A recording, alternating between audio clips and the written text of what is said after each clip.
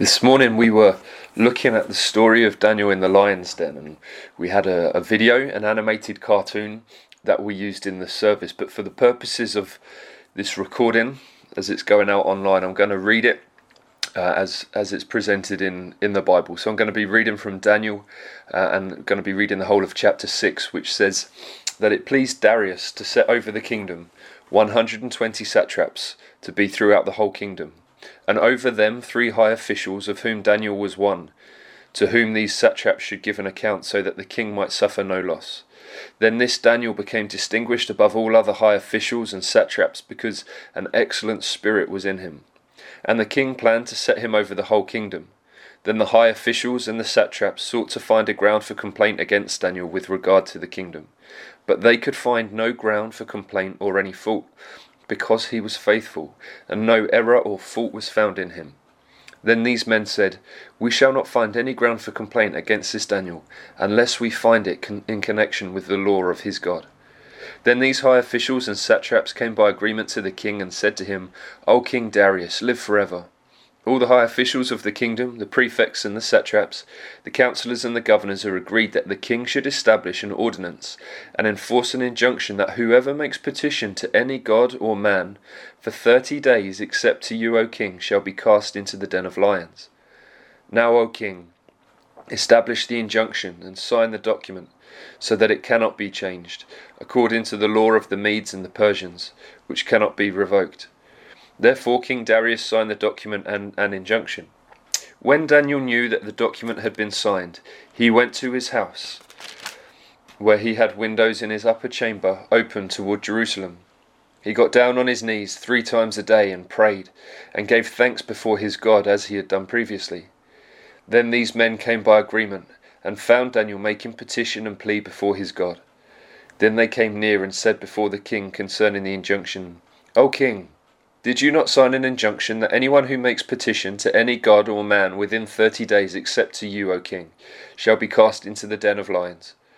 The king answered and said, "The thing stands fast, according to the law of the Medes and the Persians, which cannot be revoked." Then they answered and said before the king, "Daniel, who is one of the exiles from Judah, pays no attention to you, O king, or the injunction you have signed, but makes his petition 3 times a day." Then the king, when he heard these words, was much distressed, and set his mind to deliver Daniel, and he laboured till the sun went down to rescue him. Then these men came by agreement to the king, and said to the king, "Know, O king, that it is a law of the Medes and Persians that no injunction or ordinance that the king establishes can be changed." Then the king commanded, and Daniel was brought and cast into the den of lions. The king declared to Daniel, "May your God, whom you serve continually, deliver you." And a stone was brought and laid on the mouth of the den, and the king sealed it with his own signet and with the signet of his lords, that nothing might be changed concerning Daniel. Then the king went to his palace and spent the night fasting. No diversions were brought to him, and sleep fled from him. Then at break of day the king arose and went in haste to the den of lions.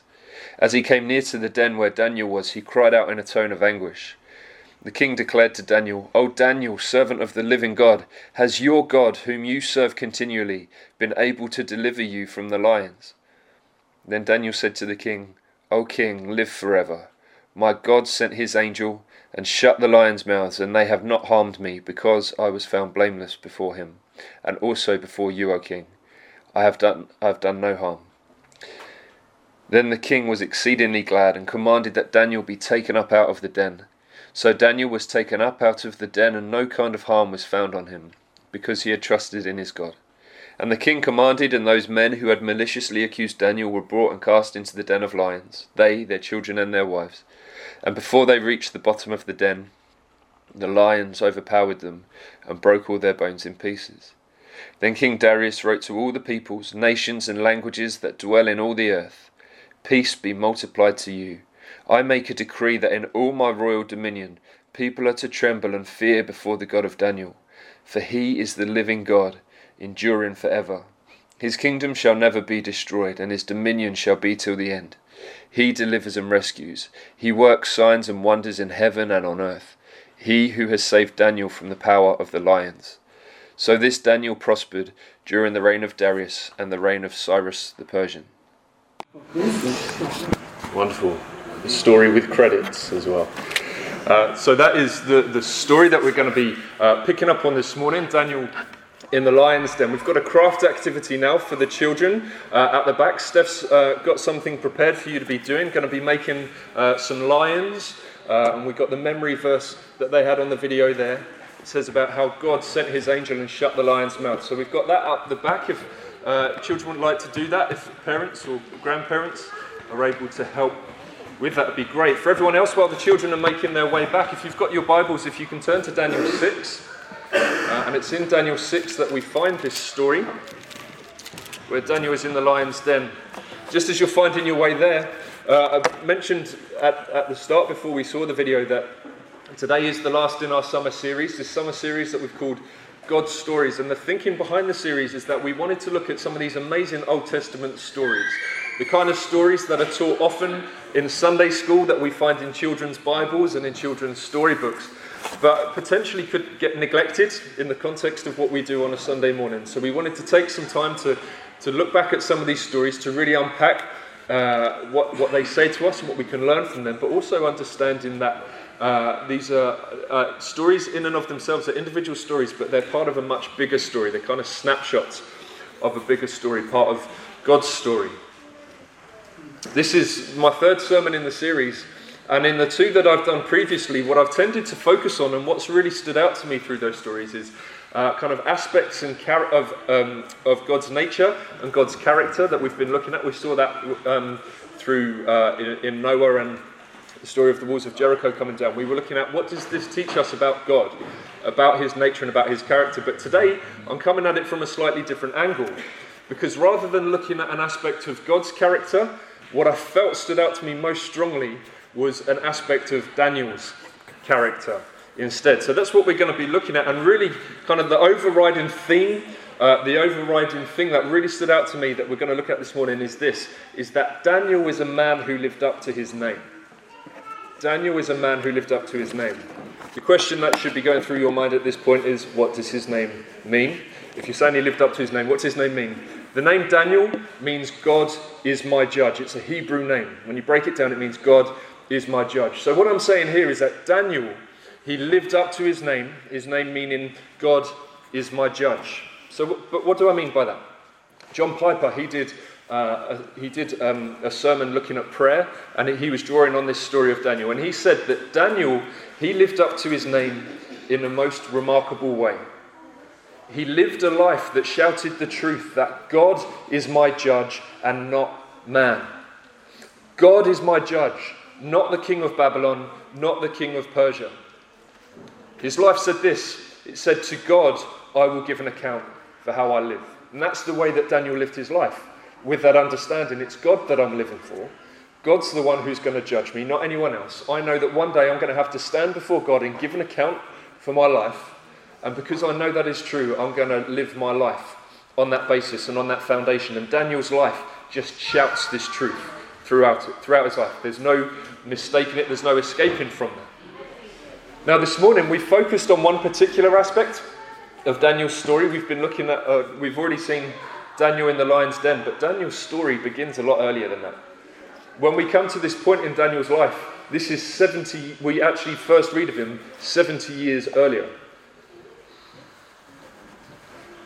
When we first read of Daniel, he's a young man, he's a youth, and he, along with some of his friends, they're taken into captivity into Babylon.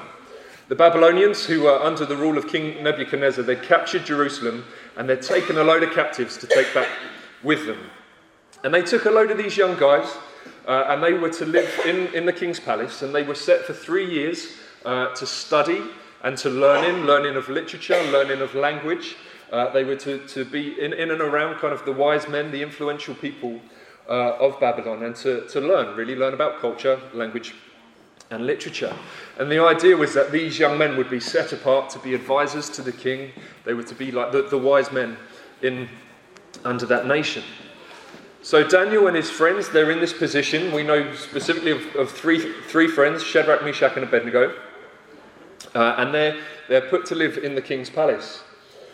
And almost instantly in this story, we see Daniel, he and his friends, they take a stand to say that actually we're going to live for God. We're going to live our lives fully aware that they are in view of God. We want to live lives that are pleasing to him. Because for these young men who were living in the king's palace, they were set a diet of pretty much the king's finest of everything, the finest meats, the finest wines. Nothing was kind of to be held back in that sense. But Daniel and his friends, they said, actually, no, we're going to take a stand right at this start of this new situation that they find themselves, this new environment in which they find themselves. And instead of, they ask for water and for vegetables. That's what they want. They say, we don't want this meat, we don't want this wine. Give us vegetables, give us water, and we're going to trust that God will nourish us enough so that we are in just as good a condition as these other young men who have got the finest of everything that the king will offer. God honours them in that. And indeed, they are actually in better condition than any of the other young men that time.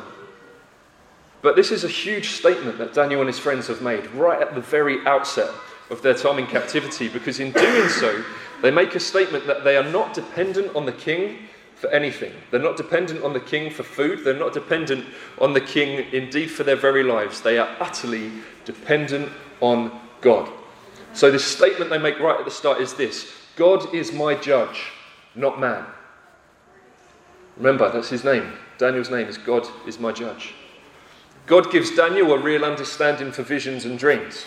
That's kind of where he excels.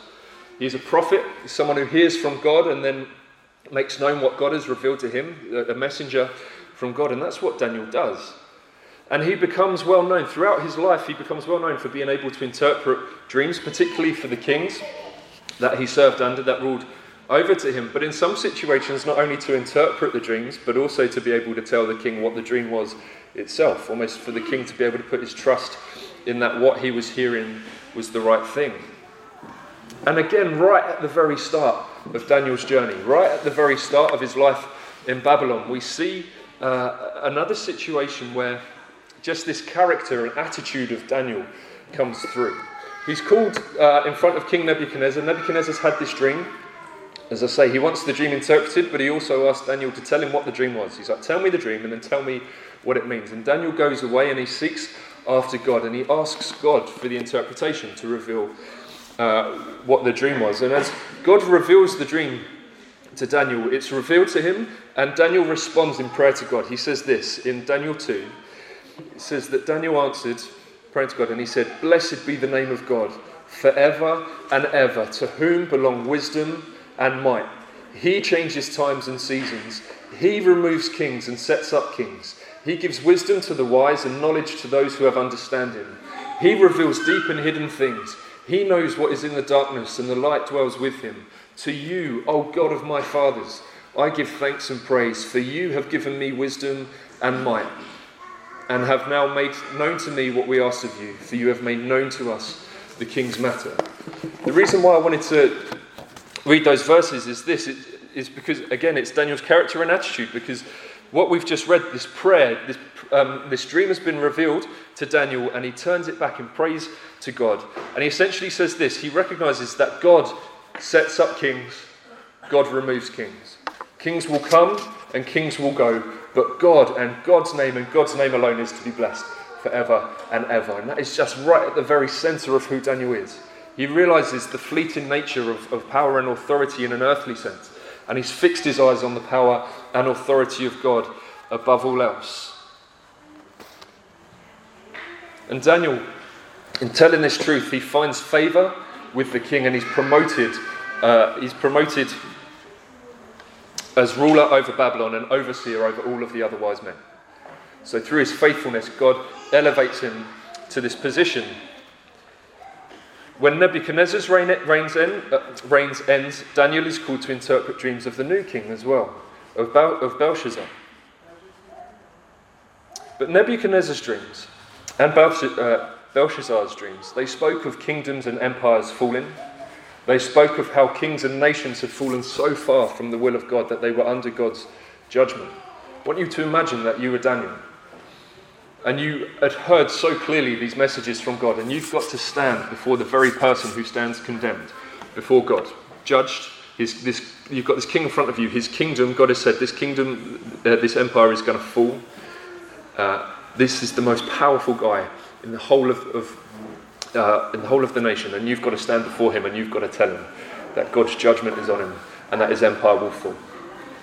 But Daniel does it with such confidence. He doesn't water anything down. He keeps God at the very center. Through it all, he gives God glory.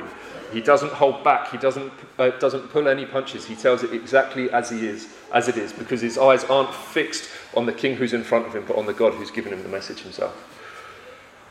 He spoke out in obedience to God, with fearlessness, but with praise.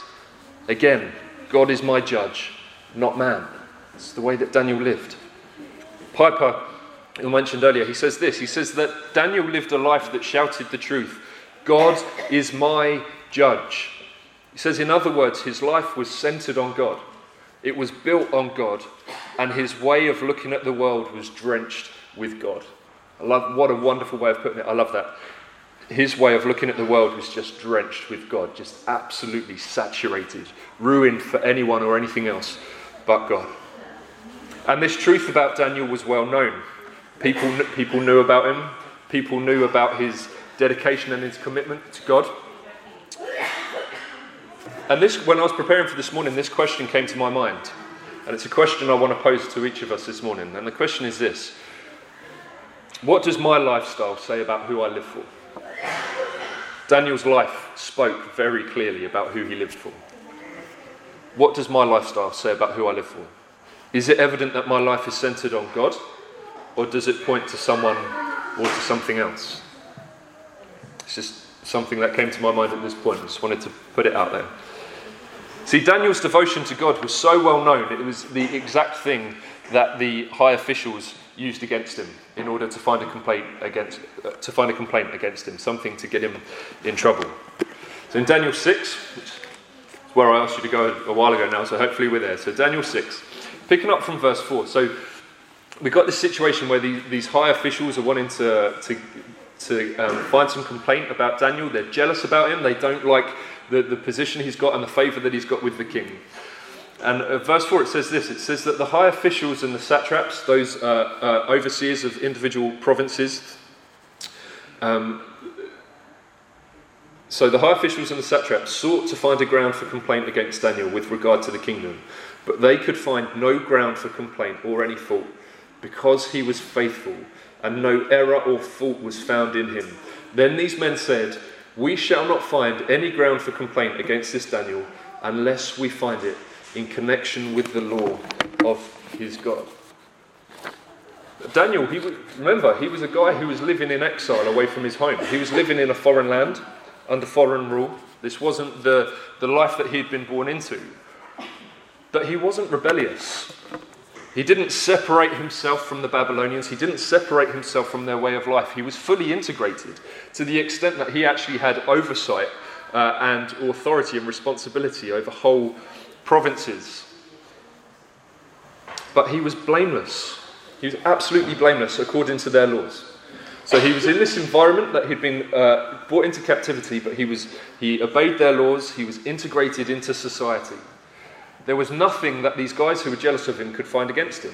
There was no complaint that they could take that would stand up, because the way he lived his life with diligence and obedience, a man of high character, good attitude, there was nothing they could find against him.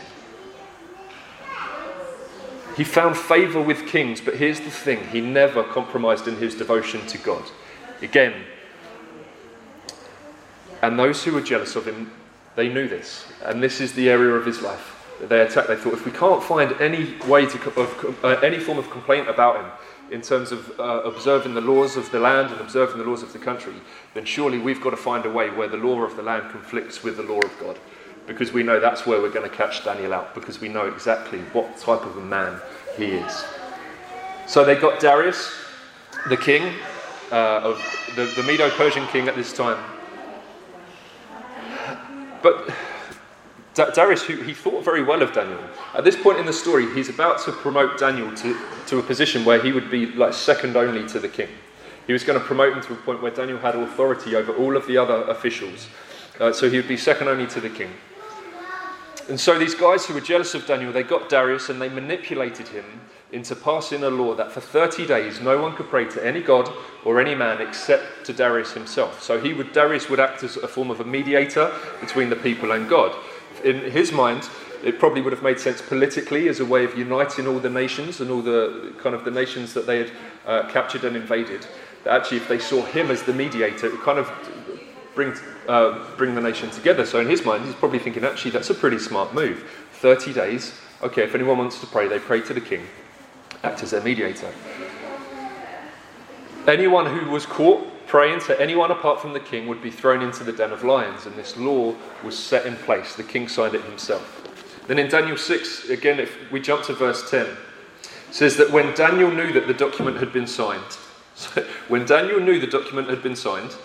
he went to his house, where he had windows in his upper chamber open towards Jerusalem, and he got down on his knees 3 times a day and prayed, and gave thanks before his God as he had done previously. Then these men came by agreement and found Daniel making petition and plea before his God.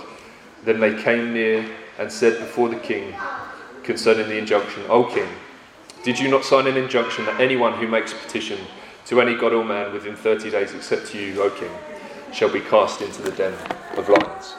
They got him. They knew it would work because they knew what kind of a man Daniel was. And they got him, and they found their cause for complaint. This is just absolutely astounding. When Daniel prays, he's not ignorant or unaware of the law that's just been passed.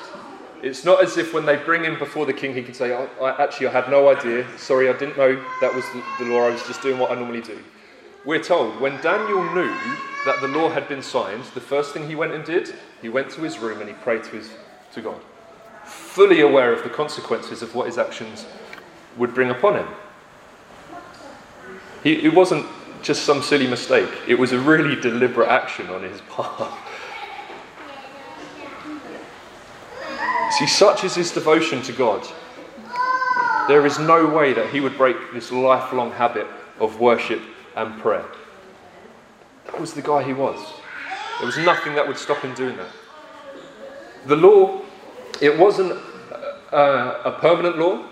It was finite. It had an end. It was for 30 days.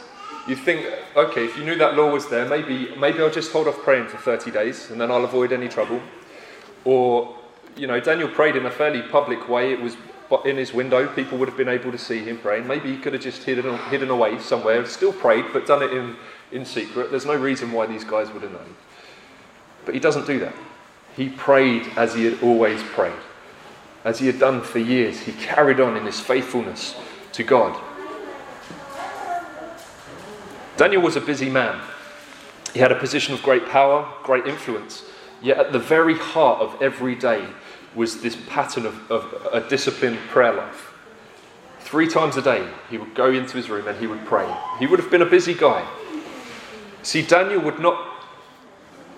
he was totally immersed in the secular world in which he lived, but he lived his life by prayer. He would not cease praying, even though that's what the law said. You either stop praying or you pray to the king. He said, I'm not doing either of those. There's no way you're going to stop me praying. There's no way you're going to get me praying to anyone other than my God. And he's utterly defiant of the law that had been set in place. He would give glory to no one else but God. Daniel would give glory to no one else but God. Remember, this pattern of his life, God is my judge, not man. John Piper again, he says, when we say that God is my judge, what it means is that what God thinks and what God does matters more than what anybody else in the world thinks or does.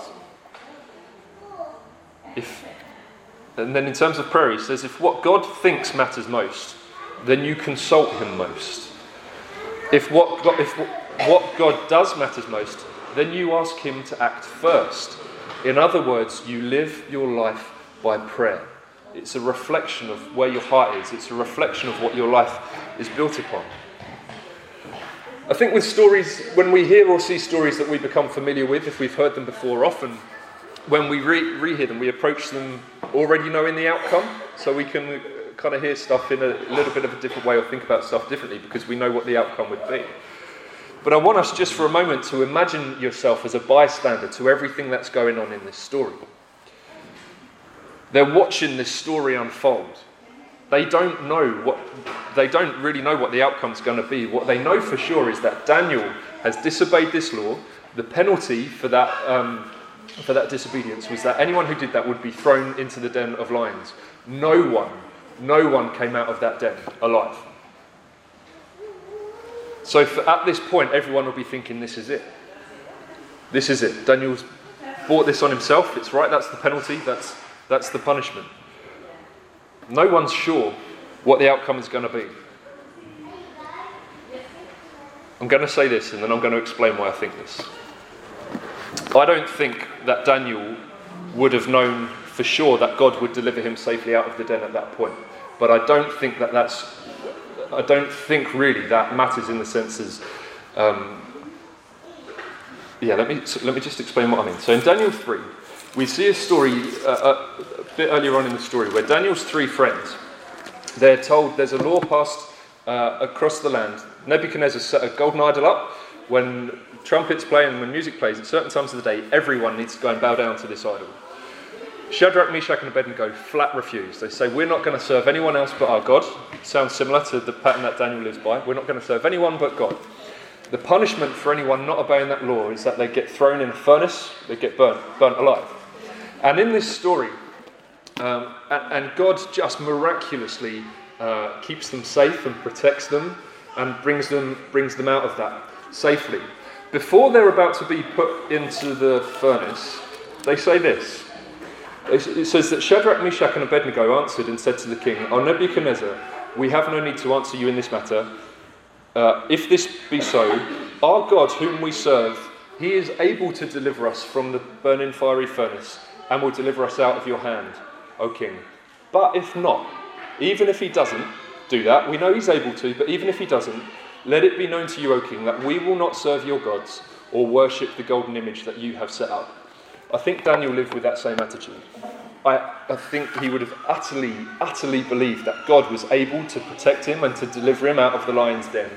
But even if not, there is no way you're going to get me serving any other gods but the God that I serve. And I think that's, in a sense, kind of at this point, without knowing that God was going to deliver him, Daniel was making that point. Whether God delivers me or not, I know he can, but even if he doesn't, that's still not going to stop me from serving God above anyone else. And by the grace of God, Daniel is kept safe. God delivers him out of the lion's den. There's no way of describing this apart from this was a miraculous act of God, of God's protection over him.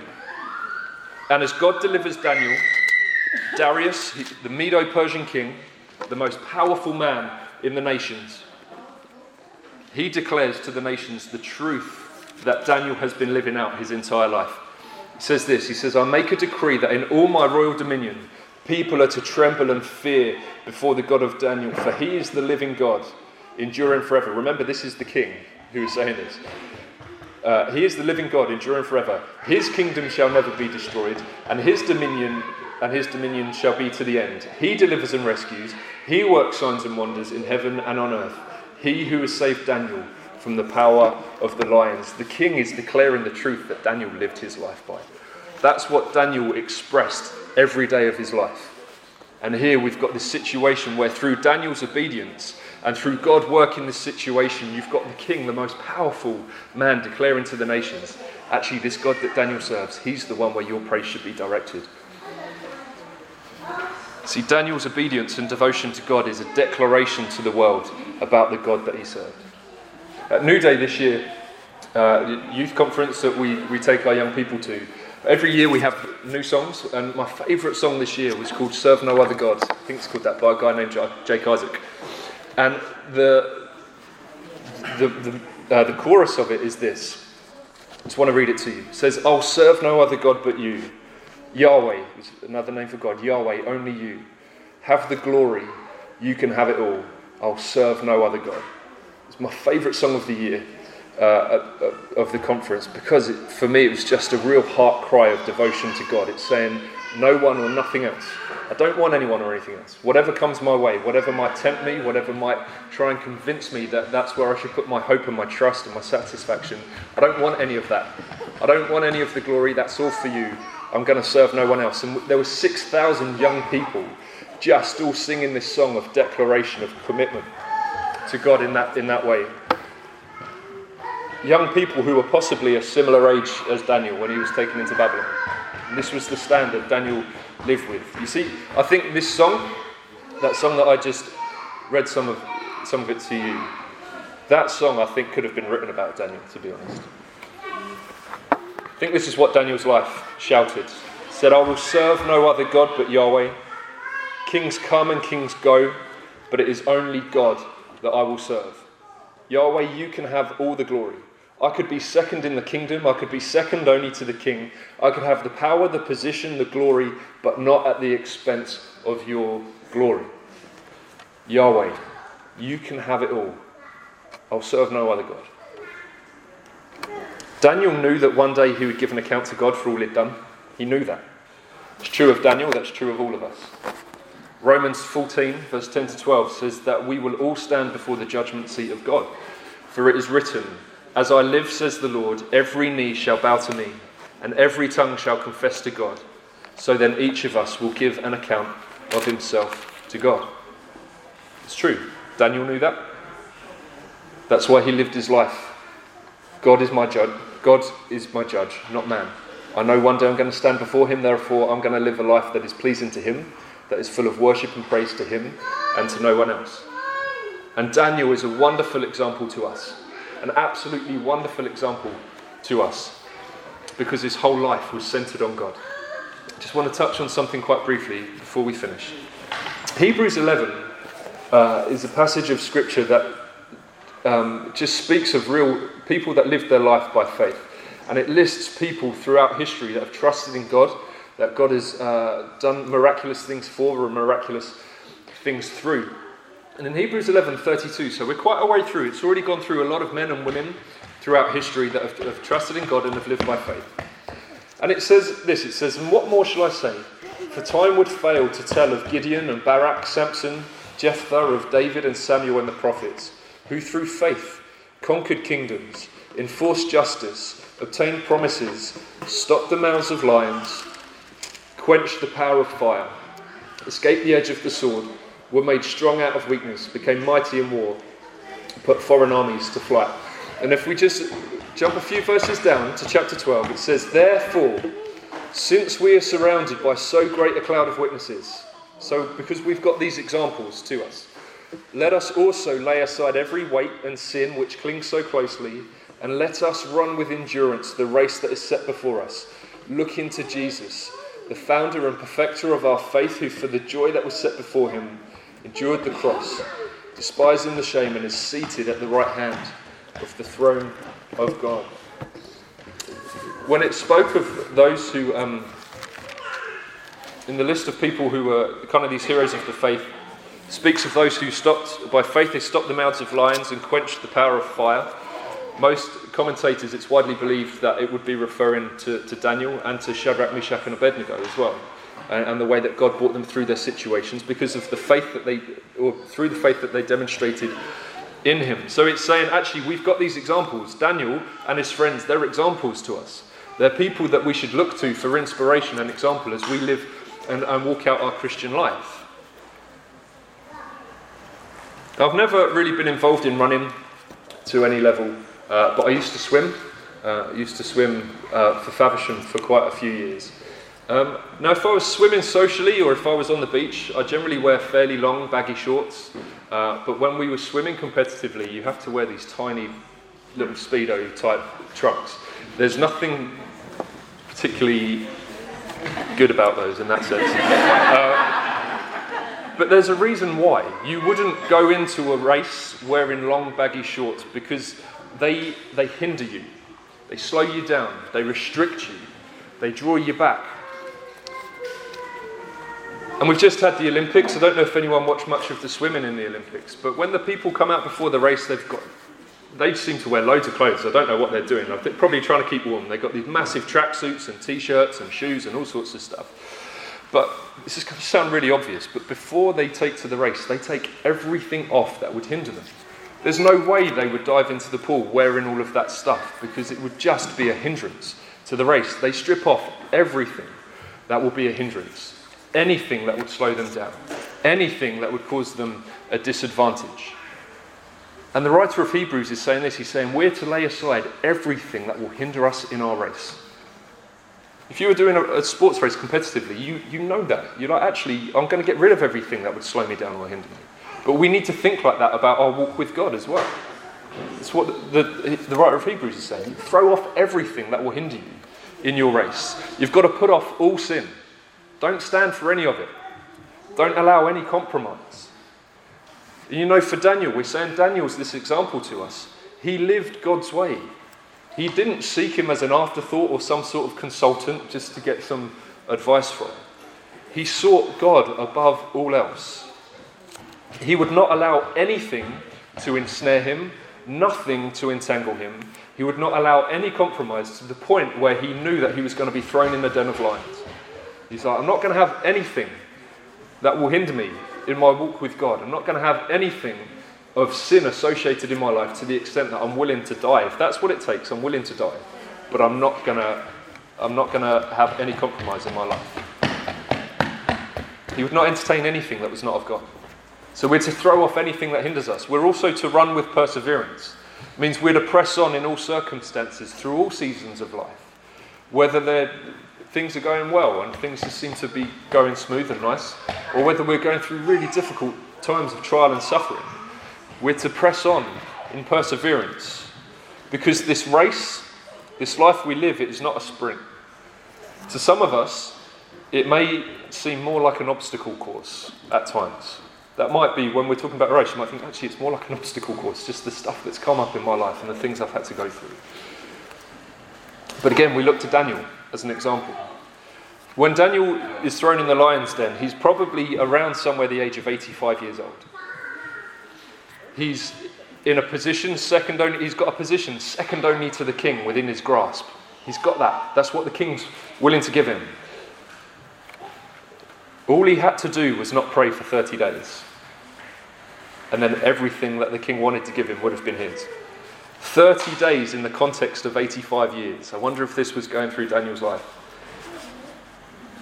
He could have lived out the rest of his life in prosperity and in prestige. But instead, he puts his life on the line. He says, I'm not going to wait, I'm not going to stop for 30 days.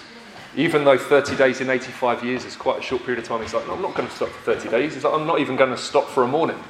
I'm going to get straight back and I'm going to get praying. Such was his devotion to God. And that was a pattern of his life.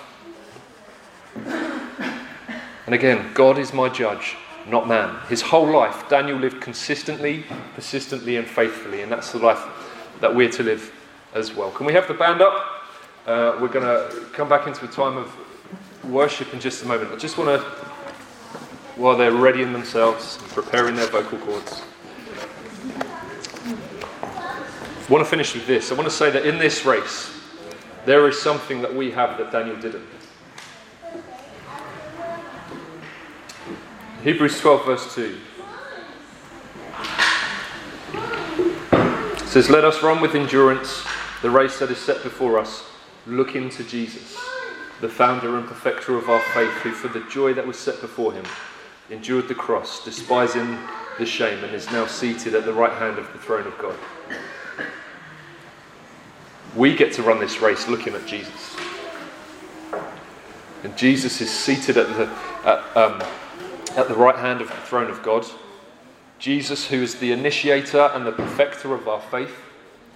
Jesus, who has secured our salvation.